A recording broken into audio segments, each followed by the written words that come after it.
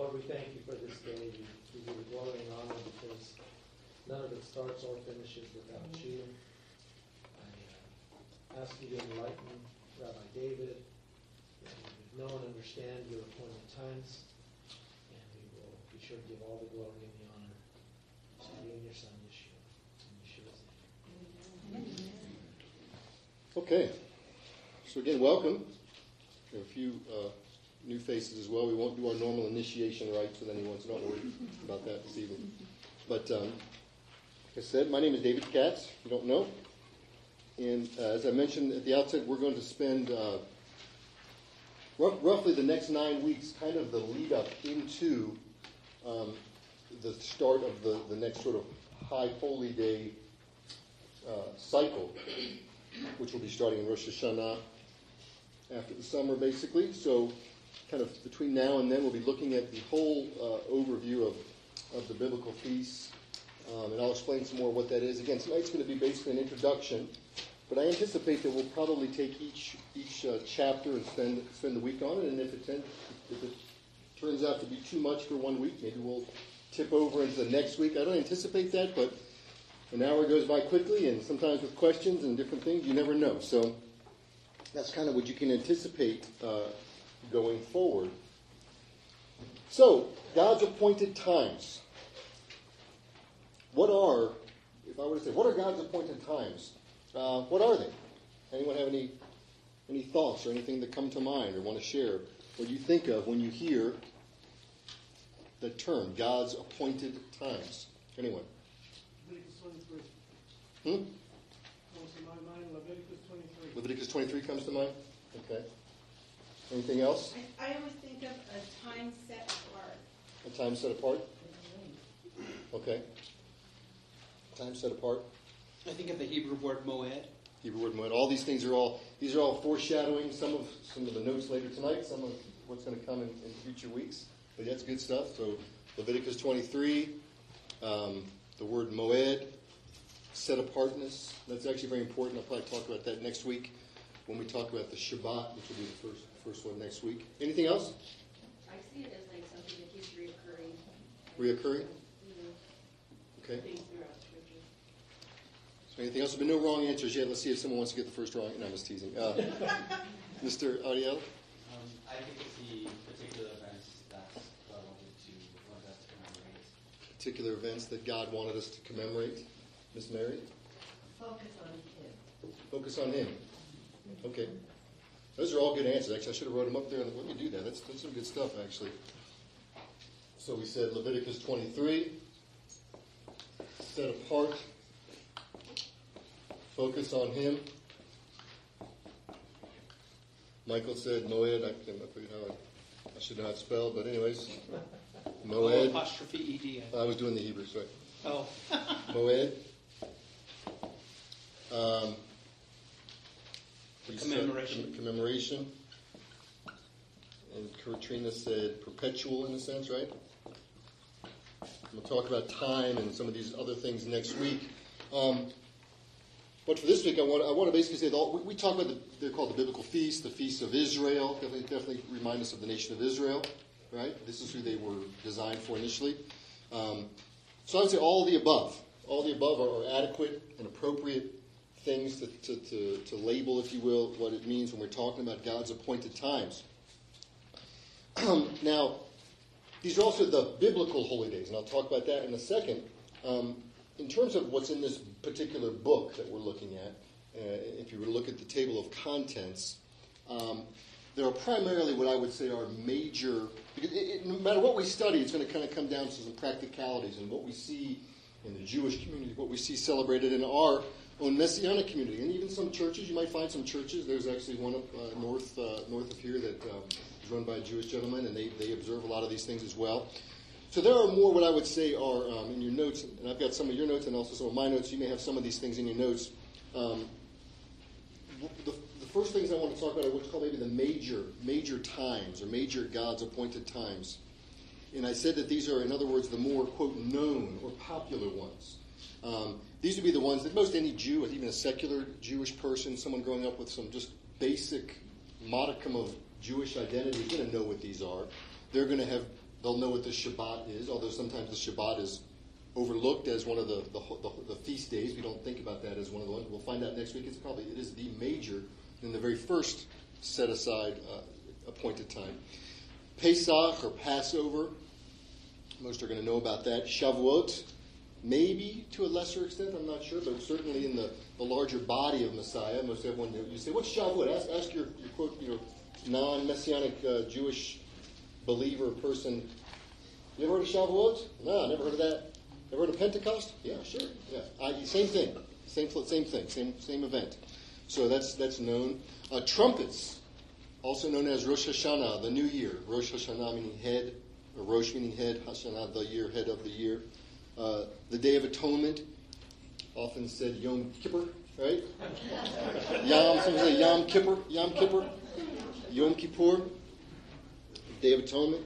Sukkot, right, the Feast of Tabernacles, one that's probably getting popular and known even in moderate Jewish circles. Purim, of course, that's a big one now. It's kind of become the Jewish Halloween in a sense, and it's from the book of Esther, the story of Esther, the recounting of that. And then Hanukkah, which is funny, and usually one that's highlighted the most. However, it's very minor. It's the Feast of Dedication. It's not the Festival of Lights, okay? We hear that all the time, the Festival of Lights, and we put up our Hanukkah lights and so forth. Are lights in the story? Yes. Is it the Festival of Lights? No. It's the Feast of Dedication. And it's biblical, really, by way of the New Covenant Scriptures. That's really the only specific reference we have to the Feast of Dedication in the book of John in chapter 10, where Yeshua, Jesus, is going up to the temple during that feast, during that time. It's mentioned there. As far as Old Testament references, or Old Covenant Jewish Bible references, we have a lot of allusions to probably what would be the feast in terms of from a prophetic standpoint. In the book of Daniel, you read about the abomination of desolation and this abomination all through the book of Daniel.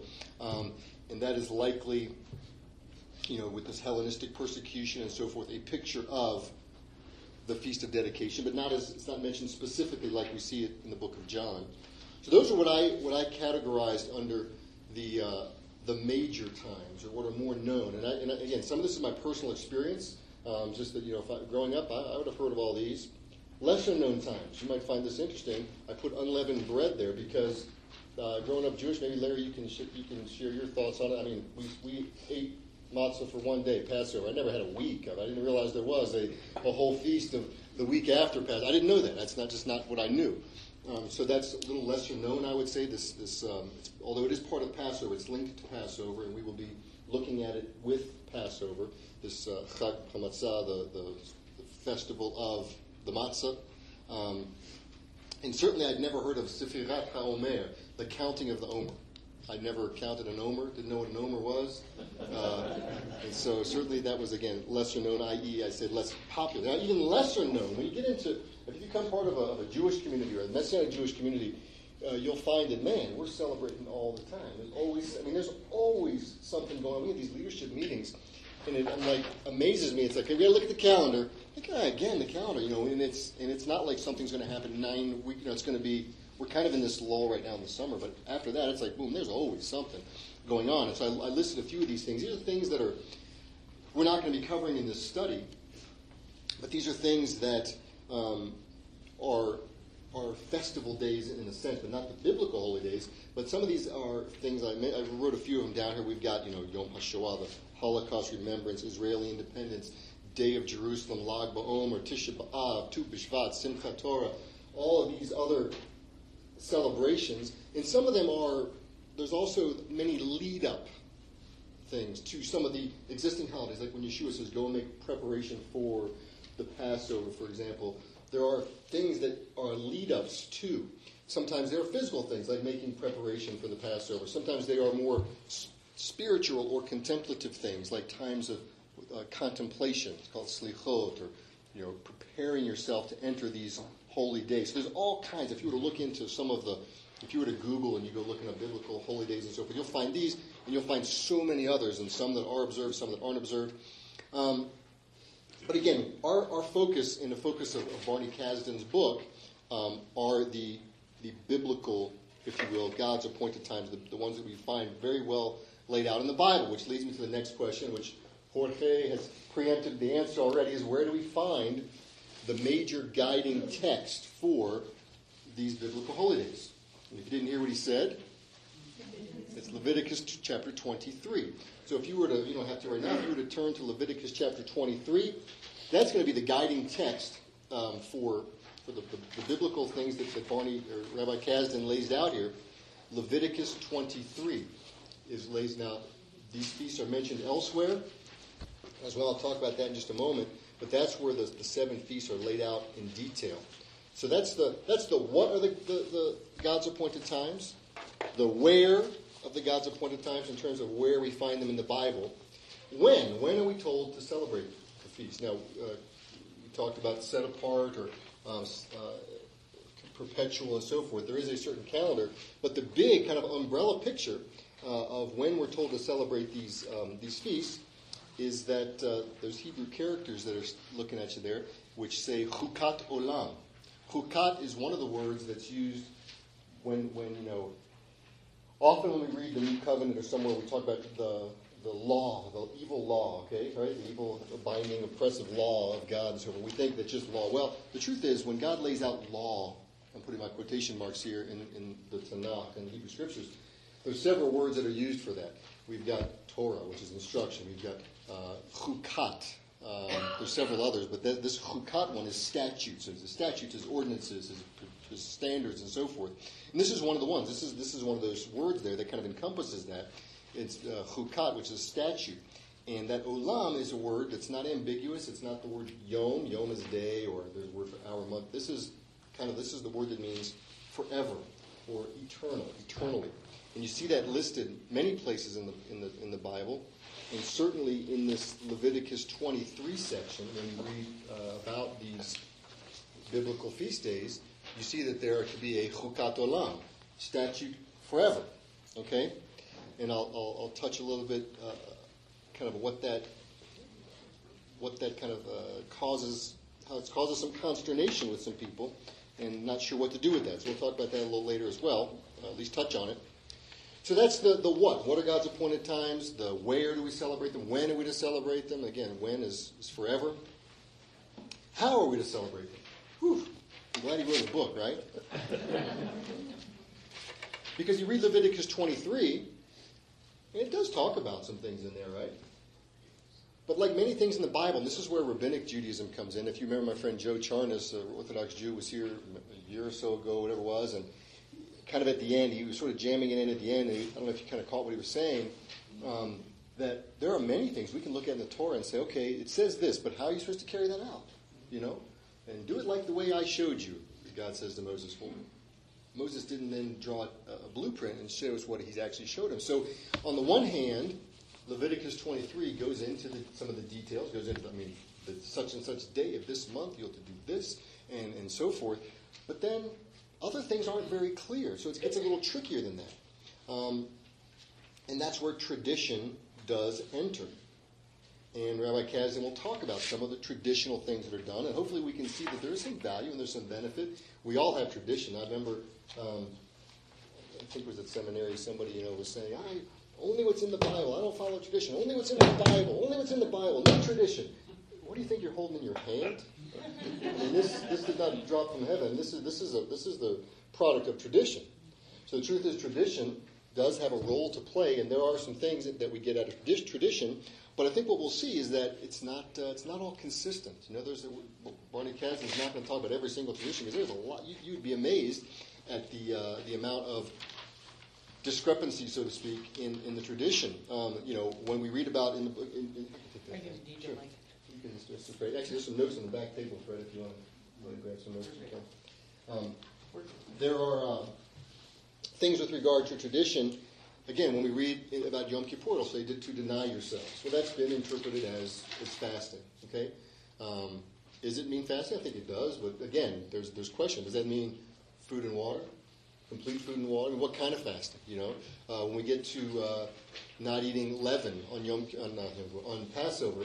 We don't do anything on Yom Kippur, right?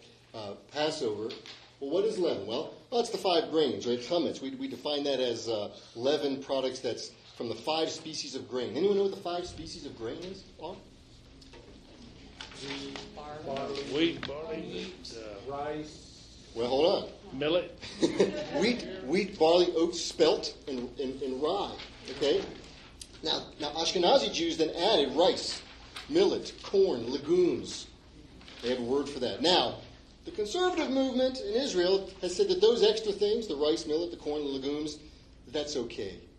Even by the point is, it gets detailed debate. Legumes or no legumes? Spelt or no spelt? Water or no water? Water or no water? Exactly. So, and the Bible tells us what? Chametz, and talks about chametz, right? Some other words. So the point is, that's where tradition comes in. What about when we were to grab the species on Sukkot and wave the 4 species? Well, in what way are they to be arranged, these leaves, these myrtle leaves? And so, do we shake them this way? This way? How do we shake one with each hand? How do we shake them? And so everybody comes up, well, this is how you shake them. And you shake them this way and that way, and 45 degrees to the left, another 5 degrees, then up, down. So it gets very detailed as to what exactly these things mean. Okay? So the how gets a little more tricky. And we'll look at, again, we want to stick to initially what's told to us here. And then we're going to look, what some of the other traditions are, and see, is there value in there? And I think we'll find that there is.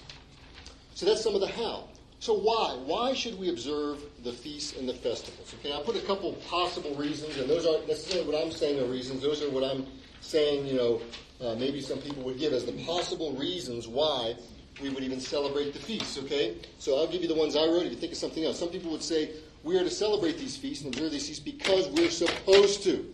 Didn't you just see Chukat Olam? What is it? Something about forever you didn't get, Then we see, we can read, I have referenced a little bit later, Romans 14. You can celebrate them if you want to. Okay? You can if you want to. And then you're going to get the other side of the spectrum. We are not supposed to. Okay? But before we get into that, let's talk for just a second about why. Because obviously you're here because, I assume you're not here just to argue and say, this is nonsense, we shouldn't celebrate that. I assume everybody has an interest in the feast here, right? Why do you? What are some reasons maybe that have brought you here today? Freddie drove you, I know, but what? No, I drove him. He was tired. It's a new car. Okay. So why do you think they're popular? Why is the study and observance of popular? Well, I don't know. I don't know why other people celebrate, but I know why I do. I do because... You need to tell me exactly why Layla does. But anyway, what I was going to say is I was reading, is it Leviticus or when the Lord is talking about the feast, he says, these are my holy days and you will, and I actually felt like when I read that, he was... So you felt compelled? Yeah, more than compelled. So convicted? Like you better do this. Any other reasons you think they're popular nowadays, anyone? Well, the appointed days are appointed by God. They're not man-made days. We didn't make them up and say, we'll go ahead and do this for the Lord. It's going the other way around. Non-man-made? Yeah, they're non-man-made, and I think obedience is important. Let's get maybe 2 more suggestions. I think, Glee? To put him in remembrance. To remember what he's done and to draw near to him. So again, also, I'm looking for something too. That's good, but maybe why you think they're popular? Why are people interested in this? Because of Mashiach. Because you see Mashiach in there. Ariel, did you have something you think? Okay, you sure? This is the only thing I've ever known, so I don't know. Okay. Okay, so tradition. That's a good one. And right, we can express our gratefulness to our provider. I'll take one more, Phil. Well, it's funny because I came from the tradition where I was told, you're not to do this. Yeah. And as I've grown and understood, what it feels like to me, the word when you ask that question, it's opportunity. Opportunity? I think it feels like an opportunity that I wasn't granted before. I didn't know that it was okay. So it just feels like opportunity to me. How about enlightenment? Is that what you're saying? Yeah. Okay. So these are all some good reasons. And again, I put these kind of the edges of the spectrum because I do find that, we have a lot of people that come through the doors at Yeshivat Zion for all kinds of reasons. Sometimes it's these reasons. Sometimes they get a hold of, I put down there a scripture, 2 Timothy 3:16. Does everyone know that scripture? It says all Scripture is God-breathed, useful for teaching, rebuking, correcting, and training in righteousness. And we say all Scripture. What all Scripture do you think he was referring to there? At a minimum, maybe there were some of the newer Messianic writing Scriptures, possibly, but most likely the Tanakh in some amount or another. So they say, man, why are we ignoring all these things, right? Not only that, we look at, I have Deuteronomy 29:29 there. That's the verse that talks about there are mysteries that only God can hold. The things that he's been revealed to us, they're for us. And the point is, hey, they revealed this to us, so this is for us. But I also put here that I think, so people are getting a hold of the fact that, hey, this is a big part of the Bible that the larger body of Messiah maybe is not putting much emphasis on, and it's in the Word of God. Scripture tells us that all Scripture is useful for us and for teaching and training and so forth. But then also, if you read the writings from Matthew on, right? Unless you're going to miss stuff. It's talking about trumpets. It's talking about Yeshua, Jesus being first fruits. It's talking about the Passover. And if we don't know, Thessalonians talk about, then the trumpet will sound. There's a whole reference to trumpets that takes us back into the Tanakh. And if we don't know what that is, we're going to miss that. So a lot of the teaching references these festivals. So you were going to say that. Tell me if you agree with this. Absolutely not. Okay. I'll ask Floyd. Okay. That we're to interpret the Old Testament in light of the New Testament. The New Testament will give us light of a lot of things that the Old Testament is saying. It gives us a revelation of what the Old Testament is saying. Would you agree?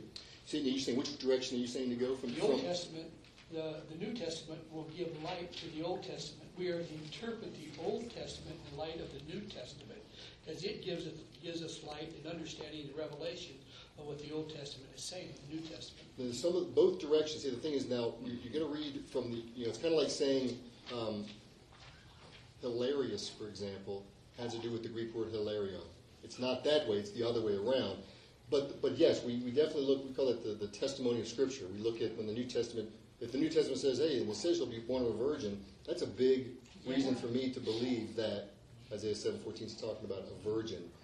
So yes, I would agree that we want to interpret Scripture with Scripture. Absolutely. Diane? Oh, I was also thinking like John 10, I think it is. It was winter, Jesus went into Jerusalem to celebrate the Festival of Lights.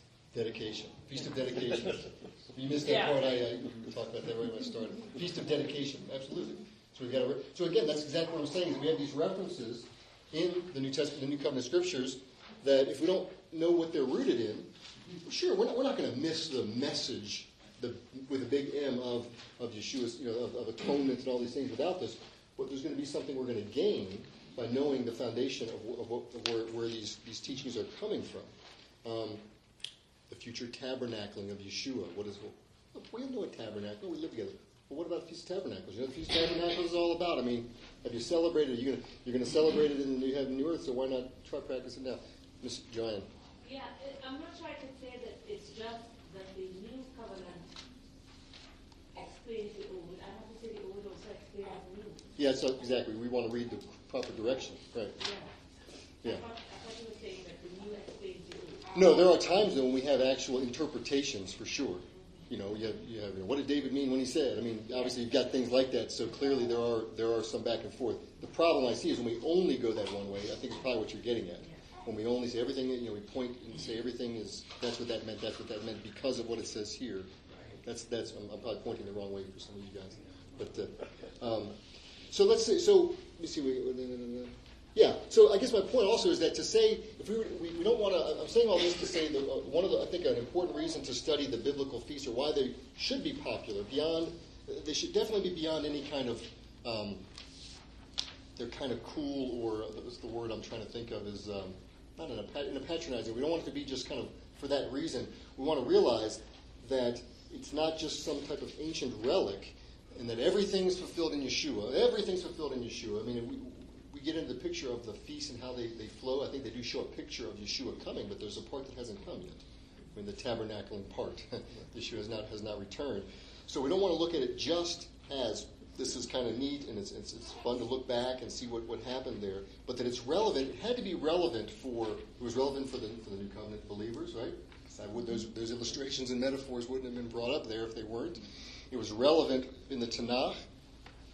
So it's got to be relevant for us as well. Now, any comments on that? I see a lot of some. I have a comment. Yes. I think something I think the Gentiles should understand is that we are grafted in to the cultivated olive tree. And the cultivated olive tree would have, these are appointed, these modine would have been the ones they would have kept, which means we that are grafted in would also keep them. I don't know if you mentioned that point or not, but I didn't. I mean, you're talking basically about the applicability of Scripture to all believers, I imagine. That's kind of what you're saying. And since, when one of the reasons, God gives these feasts and so forth, and he has his reasons. And the fact that we are grafted in means that we also benefit, as it were, are blessed. And at the least, we are at least Sure. blessed by keeping these feasts. Sure. At the very least. Now, I'm probably speaking, they say preaching to the choir here in a sense, but I still want to cover these things because this is, many of us, we're not always in this group, and we're amongst other people quite often. So I wanted to bring up some of these other items. The other side of the coin as to why these might not be popular. Why, when maybe you folks talk to some of your people back at your churches, hey, we went to this thing on the appointed feast. What are you talking about? That's Old Testament. You might run into something. What are some of the things that you might run into where people would say, this is kind of a waste of your time? What are you doing? Why would this not be popular? Just I was thinking because a lot of times instead of seeing the wholeness, people section things out. These are Jewish holidays. These are our holidays. We can't celebrate those holidays because those are Jewish holidays. That's a good one. It kind of goes to what Maurice was saying, I think, for sure. And I agree with that specifically. I wanted to at least raise a few scriptures because I think that's a key as well. We can talk about we should this is how I feel, but then someone's going to come to you maybe with I put a couple verses here, Isaiah 1, 13 to 14. I won't read that one, but I was going to read Amos 5. If you want to turn to Amos, or I'll just read Amos 5, 21. And again, these things can be taken, someone might come and say, hey man, you went to this thing about the feast. Look what it says here in Amos 5, 21. It says, I despise your feast days. This is God talking, right? And I do not savor your sacred assemblies.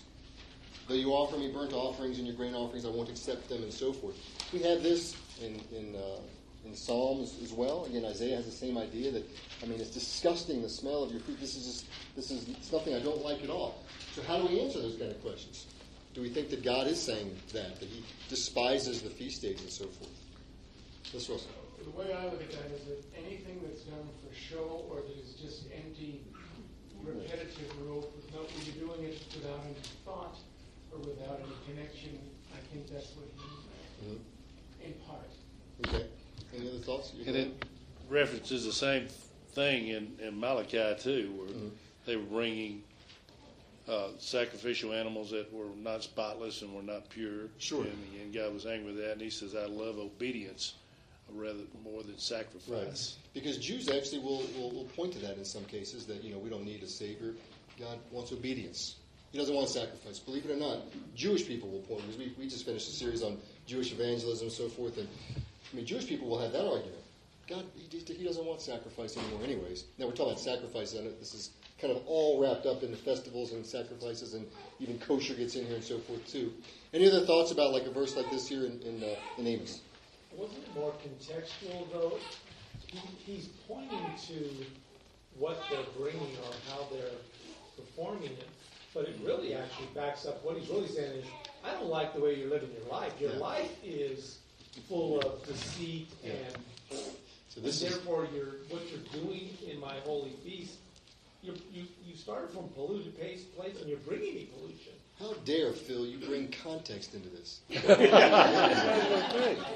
Context. That's the key. Actually, obviously, this is the key to the whole thing. As we've talked about Bible study before, and what's the three main points: context, context, and context. And so that's exactly right. Because when you read, for instance, this particular passage in, God forbid, context, you see that God's saying, boy, did you guys, did you offer me sacrifices in the desert? Actually, I did a study on this passage in seminary, and this is a big exegetical crux, as they call it. Did the Israelites, offer, it says a few verses before, did they offer sacrifices? Did you offer your sacrifices to me when we were in the desert? And actually, it comes a little bit later. It says, did you offer me sacrifices and offerings in the wilderness 40 years, O house of Israel? Verse 25 there. It's a big question among these theologians is, did they or did they not? But I think this actually adds to the context of what's going on here. Well, the fact is, sure, they did. But I think the desert conjures up all kinds of images of other things. We can think of some things, a little episode called the Golden Calf episode, for example, that happened in the desert. And basically, I believe they're going to think that really, it's kind of what Phil is saying, is that in the past you were sustained by the Lord. It wasn't due to any kind of just mechanical adherence to whatever it is, whether it's the Shabbat or whether it's the feast days or whatever. And in like manner, even nowadays, just like in the wilderness, whereas just because it wasn't your mechanical adherence to these rules or laws or feast days or finally not gathering the manna after I had to kill somebody over this, or make the stuff turn to worms. Finally, you got it. In like manner, even nowadays, you don't want to two-time on God in a sense. And he's talking about hypocrisy. And the bottom line is that any kind of, like Russell was saying, any kind of fleshy or fleshly perspective will never line up with God's perspective. You can see it in Samuel. I don't look at things the way you do. And really, you see in Amos, as a matter of fact, in this section here, he's really lamenting over this idea, this oi, oi, he's saying oi, oi, oi. But Mary, you were going to say something? Yes, I'm saying that God wants us to separate the pagan, false gods, and worship them, because there was demand for worship specific things, terrible things. Right. And he wanted to separate the Jew from that, and he said, I don't want that. Sure.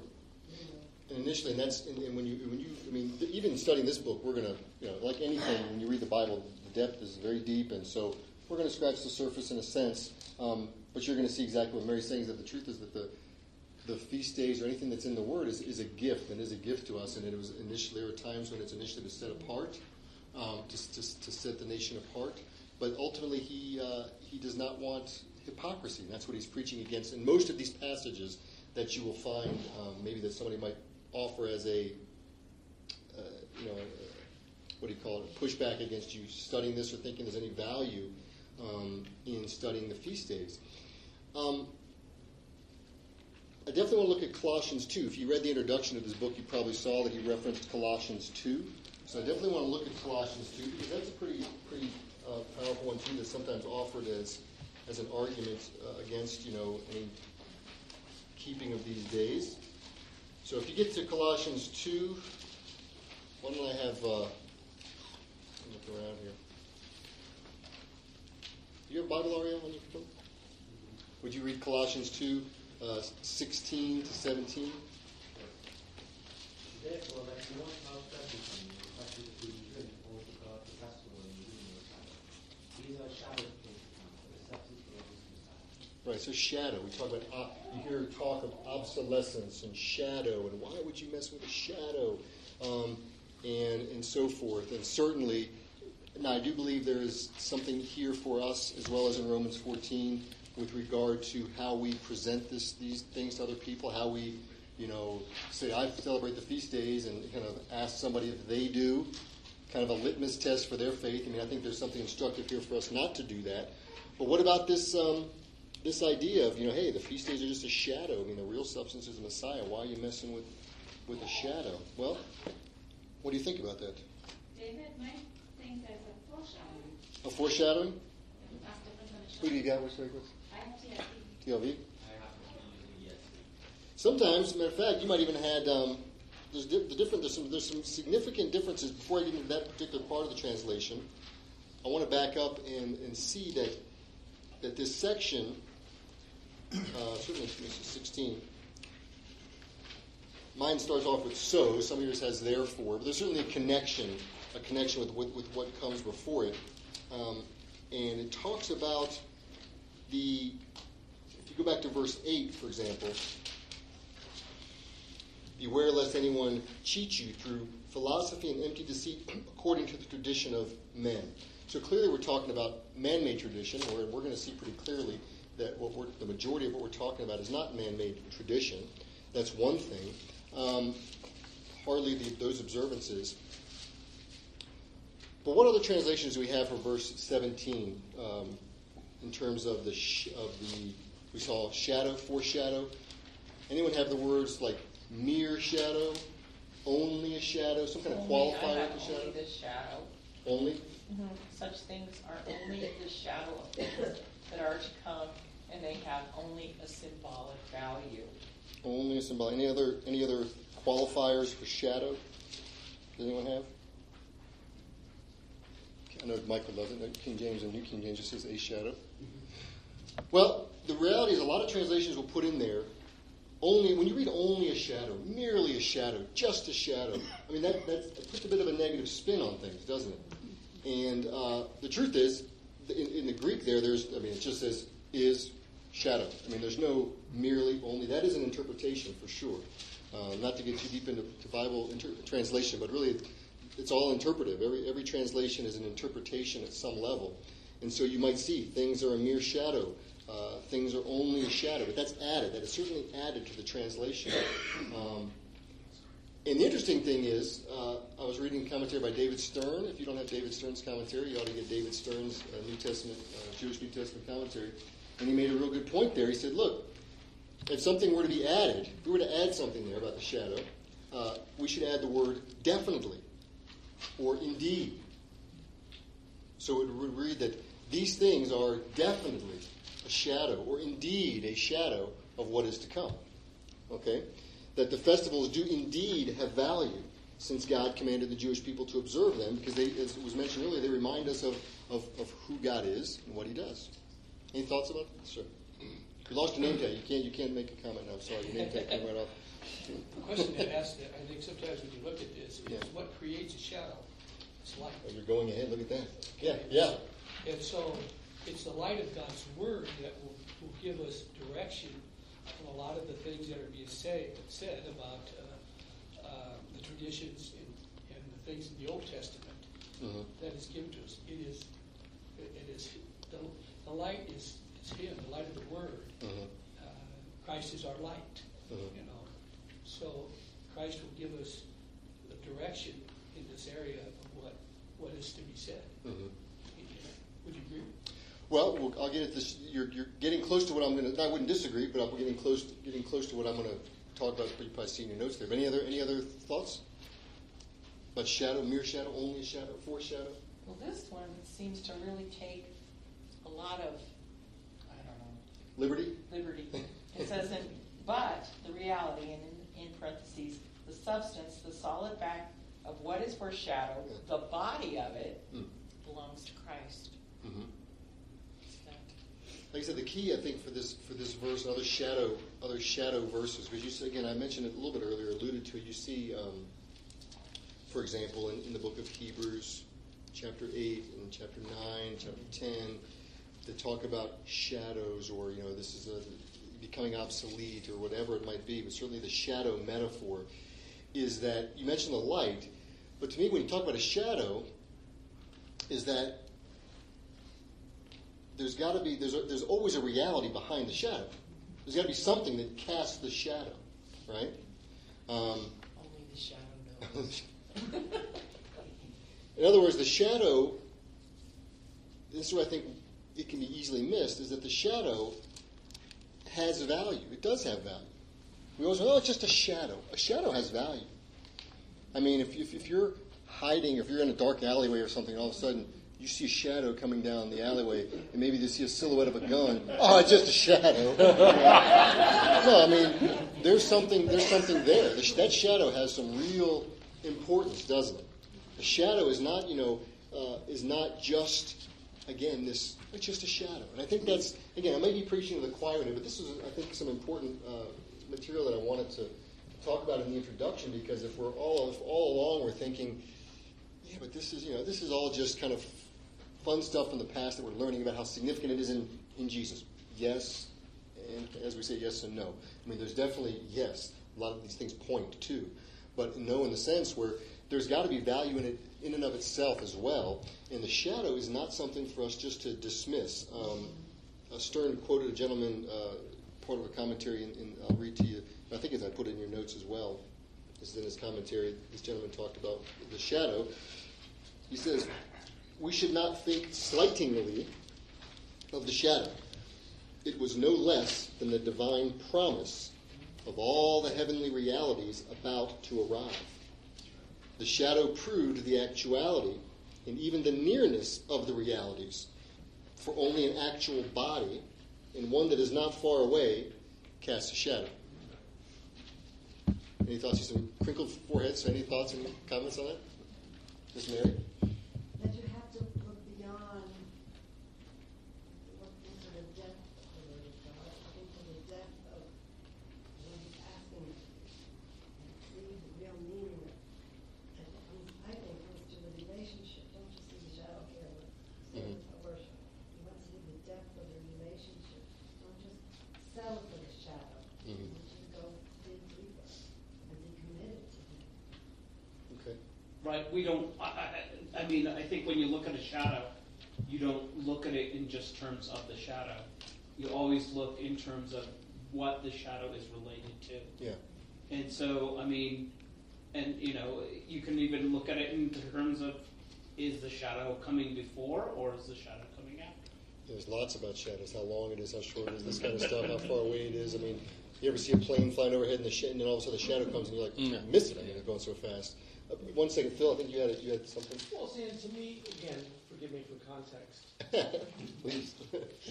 He starts out by talking about don't let somebody judge you for what you're essentially what you're seeing, that active verb. So as a hunter, I'm a hunter. Mm-hmm. I'm in the woods and I see a shadow. Mm-hmm. I'm not going, what's that shadow? I'm trying to figure out what's in there. What is that shadow? And it seems to me he's making that judgment of, or saying, don't let somebody judge you, because you're trying, no one's 100% sure what that's all made up of. Don't let them judge you for perhaps you not being fully clear on it, understanding it totally. It's that active thing that I'm doing. Don't let it judge you because you're looking at the shadow and you're going, is that an elk? Is that just the branch on that aspen? Don't let one of your buddies come up and judge you and say, you're blind out of one eye and can't see out of the other in that shadow. That's a tree. Right. Sister. One of the best illustrations I ever heard was a pastor had, his wife died and left 3 children. He was going to give the funeral service.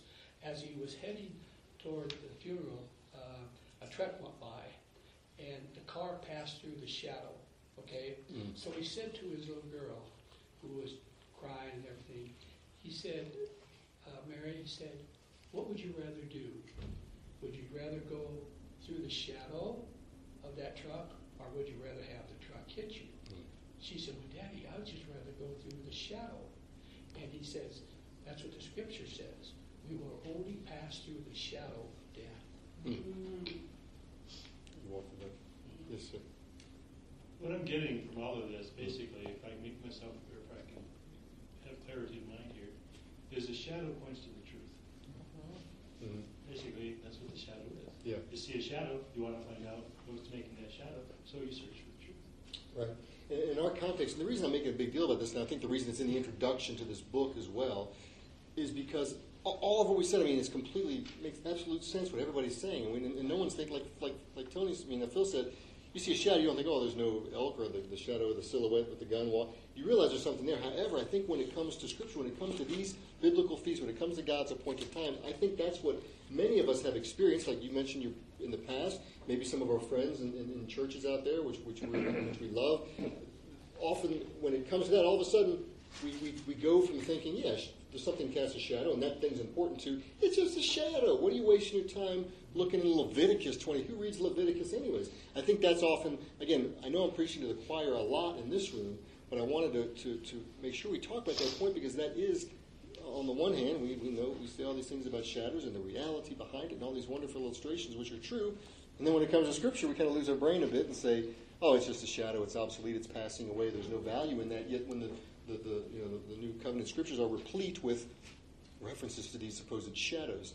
Yes, Victor. Well, I think the shadow there is not perpetual to meant to be a shadow in your life all the time. And meant to say that maybe those shadows are out there for you to see what it really is.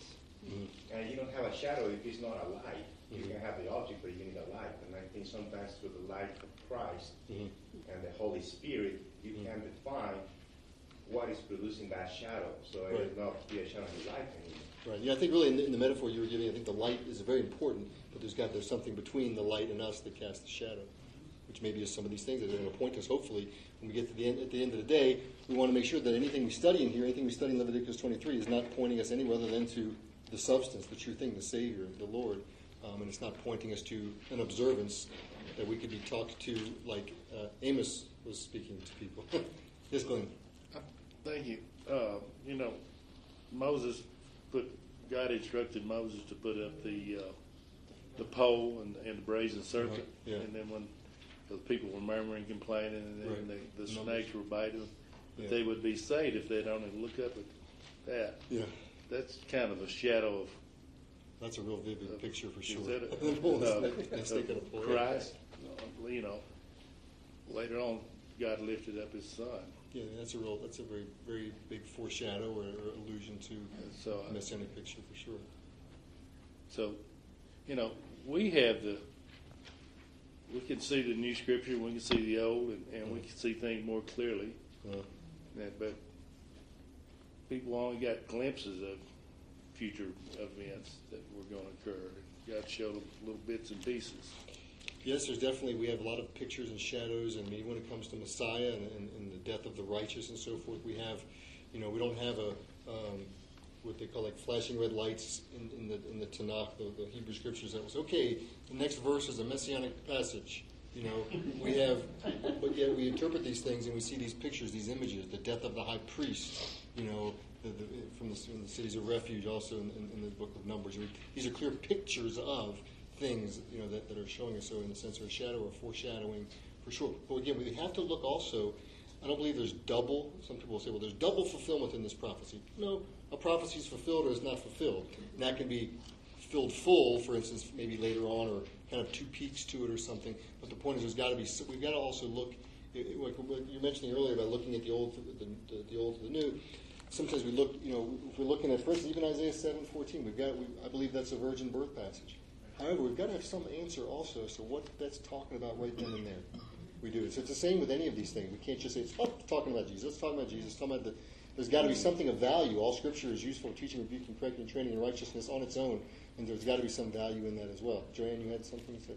Yes, I think to take going back to the Colossians passage, to take 16 and 17, and pull it out with everything else that's being said. Which happens, which is why I bring it up. Yeah. And besides that is therefore saying that one should not observe all these things. I don't think that's a correct way of understanding it. We have to understand what it is that was going on, because he refers right after he talks about them. He says, "Let no one disqualify you by insisting on false humility and worship of the angels." Well, what's that? Because what is false? What disqualifying is he talking? What false humility is he talking about? And then he says, if you die to the basic principles of the world, why do you subject yourself to their rules? What particular rule? Well, you mentioned some, don't taste them, right? Right. But what exactly do those have to do with the feast? I mean. Well, I think just are you asking me, or are you asking why people would think? Because I think it starts off with don't put one day over another. It says that, but in what sense does it mean put one day over another? Does it mean, for example, deciding that Pesach is a more important holiday than Sukkot? That's putting one day above the other. Or does it mean, what I'm saying? So right. I feel, I guess I'm addressing the issue of people who say, well, this shows you that you must absolutely not observe these. And these are kind of arguments that people like John Chrysostom and so forth have used as to why God hates the feast of the earth. Right. And I'm thinking, I feel it has to be the context of what was going on and why Paul was addressing, because, what was he addressing, what exactly was going on, why he has to address it. And I think if you do that, you can't just say that he was saying that therefore no feast must ever be observed in order to work. No, it's absolutely right. And this may be a really elementary kind of teaching in a sense that I'm doing, but that is exactly the point. Context. But I've heard people say that. Oh, sure. This is, this is a Bible. We're doing a book study, but ideally this is a Bible study as well. And certainly that's an interpretive, method of Bible study. You want to be very careful when anyone brings any singular passage that we realize there's a passage and there's verses around the passage. There's a paragraph, there's a chapter, there's a book, and then there's the Bible. And so we've got to be very careful that things line up contextually. There's two sides to judgment. Again, he starts out, that is the point. He's saying, don't let anybody judge you. Yeah. And then he goes on to explain about what. But there's positive judgment. Yeah. And there is. negative We believe judgment. judgment's a whole thing too. What judging means, is it distinguishing, is it judging? And also, it's I'm sorry, go ahead, sir. You had something. There is such a balance. And that's the thing I think we have to remember, is there's a balance here in the traditions that some people hold to, and they hold to it religiously, that we not overjudge them, or they overjudge us because we don't hold to them. Sure. There's a healthy balance And here. it can be extrapolated to a huge degree of, well, then kind of whatever goes kind of thing. Katrina, I'm sure I know you had something you wanted to say. Yeah, I just had a comment about the shadow, but like in the shadow, when you're looking at the shape of a shadow, you're kind of, it has two arms, but then yet when you get to what the reality of something is, and it has four arms, you know that it's not. Yeah, be careful. Like the hand shadows or something. You know what I mean? Yeah. So it's very important. I think we're in agreement on that. But again, I do want to bring it up because of where these things can lead us. And so I think overall, it's hard to argue against. I would think so. And I don't pretend to have all the answers, and none of us should pretend to have all the answers or the absolute, the truth above all truth kind of thing. However, I do believe it's hard to argue against one who observes. And again, what exactly does that mean? In what way are we doing it in a way that Colossians are putting it over you and saying you must or whatever? But arguing, I think it's hard to argue from a scriptural standpoint that observing the biblical feasts is not something that a believer should do. I think it's hard to argue that from a scriptural standpoint. And so I asked the question, I think these are in your notes as well, it says, where does that leave many people? When we look at these scriptures and we say, okay, yeah, I don't believe that what Amos is saying or Micah is saying, or that we're not supposed to do this, I'm sick of your feasts, I don't have the stench in my nostrils, and it's all fulfilled in Yeshua. Fine, I'm there with you on that, but I'm just not sure what to do with these things. So, okay, they're not done away with, they're not necessary, so I can be indifferent. And it becomes kind of what I think I put there in your notes, that it can become a bit of what's called like a postmodern conclusion. In other words, if it's good for you, if you find meaning in it, then great, and that's okay. And so I think we need to be somewhere between, in the middle of, it's 100% necessary, you absolutely, positively must observe these things because it's chukat olam, it's forever, and don't you know what forever means? And 2 Timothy 3:16 says all scripture is God-breathed, this is all scripture. Got to be somewhere between there and, cool, man, whatever for you is good and cool, and that's great too, but however, I'm just going to take my 1/3 of the Bible and read that and think that I've got all the answers. Joanne? I think you had your hand. Yeah, quickly. Two things. The basic argument I had is that it's legalism to keep them, which I feel then what legalism means needs to be addressed. and the second thing is, what was I just going to say? You were saying how there's a balance between saying, oh, you must keep them, and oh, it's cool, it's your truth, it's not my truth, kind of thing. I think perhaps how some people might view it is that you need to keep it for salvation. You need to keep these feasts for salvation, and that is not why one keeps them. Because salvation is really sure, right? Yeah. But if God has appointed something and appointed it for blessing, what possible argument would there be as to why it would be a bad thing? I mean, in other words, David, I guess I would be a little more. I wouldn't tell people you have to keep it, because you end up in a bad place or anything like that. But I would say, if you take it away and it's appointed by God, all you have to do is something you make up. Well, how could what you make be better than what? Yeah, I think it comes back to what I think Diane was the one who said, this one, convicted. I was convicted of it or something. And the point of Scripture, I can't convict someone of Scripture. Scripture convicts people. I know, but I would encourage people that I think it's a good way to go. I guess so. I would not just be. We're going to as I'm saying, we're going to spend 8 weeks on it. In fact, I know if Chaim were here, he would ask us to read Romans 14, which is why I put in this. I want to read Romans 14, 5-6. Then we can make a few concluding comments, and then we're just about out of time. So if you have your Bible, I'm just going to read 2 verses of Romans 14. Romans 14 often is, again, this is almost a section of Scripture that can be taken as the, your reality is cool for you kind of reality. And I think this is a place sometimes we really need to spend some time living in this passage, if you will, to meditate on it. Romans 14, and I'm just going to read 5 through 6. This may sound a little familiar, kind of like the way Colossians started there. Romans 14, verse 5 says, "One person esteems one day over another, another esteems every day alike. Let each be fully convinced in his or her own mind. The one who observes the day observes it to the Lord, and the one who does not observe the day to the Lord, they also do not observe it. The one who eats to the Lord, for he or she gives God thanks, and the one who does not eat to the Lord does not eat and gives the Lord thanks." So the point is, we do everything to the Lord, and this is the place we need to. This is not a simple fix. This needs to be worked out over time. This needs to be worked out through your own study of Scripture. Are there definitely erring brothers and sisters that need to be brought back? And the book of James talks about those kind of things. Absolutely, there are times for that. I don't believe God's appointed times that He talks about are for that necessarily, but I would highly tell people that, look, this is not something to be taken lightly either. These are God's appointed times. They're pretty clearly laid out in Scripture, as we'll see as you read through Leviticus 23. We'll talk about what they are. Tony mentioned the holiness and set apartness. That's part of the words that I'm going to talk about next week, some of the Hebrew words that are mentioned when it talks about these moadim. Michael mentioned moadim. There are several other words that are associated with that word moed, ohel moed, mikrei kodesh, set apart holy times that are all very important. So I wouldn't take them lightly for sure. So again, when we consider God's appointed times, just these last few points on your notes here, it must be more than just nostalgic and cool.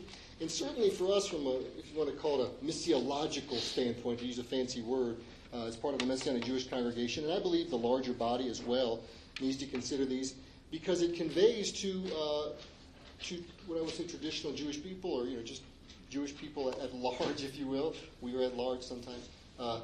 It conveys the idea that, that you don't have a separate religion, and we don't have a separate religion. I think someone else mentioned here before, that's for you guys, this is for Jews, that's for Gentiles. The point is, when we observe these, when we take these seriously, when we look into them, we look into the Scripture behind them, when we look at what God talks about, spends a lot of time talking about them, and in the New Covenant as well. I think when we do that, it also expresses to the larger Jewish community that we're not a separate body in a sense, and that this is not a separate religion. Now granted, there's going to be arguments because of how you celebrate and how we celebrate, and that's not what tradition says and so forth, but we're going to look at the Scripture itself. Glee, did you have something? Any closing comments real briefly? We're just about, I want to respect time. We have child care as well, but yes. Okay. I didn't see you're kind of low down there. I'll get you next. I'll get you. I think one of the things that the Lord has said to me tonight, as you're speaking, and what the Holy Spirit is saying is, I don't know if I really thought of this until tonight. It's the first time I've ever been in a meeting like this. Is the importance of all of the traditions and everything, and all of the holidays that the Jews celebrate. Mm-hmm. The importance of it for us to understand what is being said in the New Testament. A lot of times we don't really understand. Mm-hmm. We read these things, but we don't understand the historical content of it. Sure. Which I think is so important. That's what it says to me. Mm-hmm. The problem is, in my opinion, is that we not become legalistic as the Pharisees and the Sadducees did, that they missed the whole point of the whole New Testament and who the Messiah was. They should have known who the Messiah was. They had the prophecies and everything of anyone. They should have known. And some did, and granted, we miss a lot of things, and guarantee when Yeshua comes back, we'll miss a lot of things. These 900,000-page theology books that I had to study in seminary, guarantee they lay it out perfectly, and I know they've missed something, and they've got it. And believe me, they're brilliant, and the Pharisees were brilliant, and the Pharisees were protectors of doctrine as well, and they missed it as well. Maurice, you can have the final comment if you'd like, because we're right at 8 o'clock. Well, I'm thinking... I'll stick around, and we can talk some more. We'll officially close the... How are we going to weigh do we weigh, he talks about his appointed feast, and he also talks about, which are memorials too, and communion, the Lord's Supper is a memorial.